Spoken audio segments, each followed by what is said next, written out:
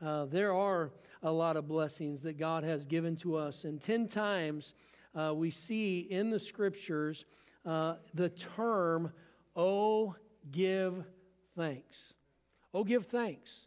And here this word or this phrase, 1 Chronicles 16:34, and guys, you've got it back there. 1 Chronicles 16:34. I'm going to share a bunch of verses, and you're not going to have time to go through them just for time's sake. But 1 Chronicles 16:34. Oh, give thanks unto the Lord, for He is good, for His mercy endureth forever.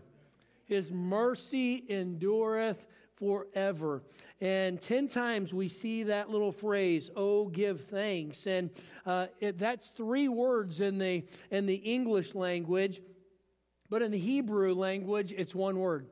Matter of fact, it's not even. It is 3 letters. It's transliterated yada. There are no vowels in the Hebrew language, so it's just consonants. And so in the English transliteration, it would be YDH, and it means, "Oh, give thanks." And with that, it is to make a public confession to the attributes or the acts of power, is what that word means. Power of a person or of God.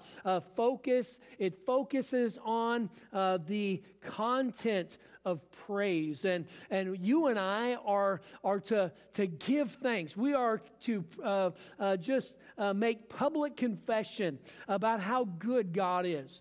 And you know what? As a Christian, we have burdens. And as a Christian, we have turmoil and sorrows that we face. But what is our response? Our response should be, "Oh, give thanks unto the Lord, for He is good." Oh, give thanks, the Scripture says. 1 Chronicles 16:34, Psalm 105:1. Oh, give thanks unto the Lord, for call upon His name, make known His deeds among the people.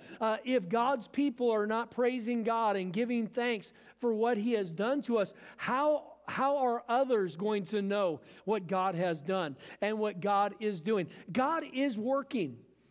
God is always working.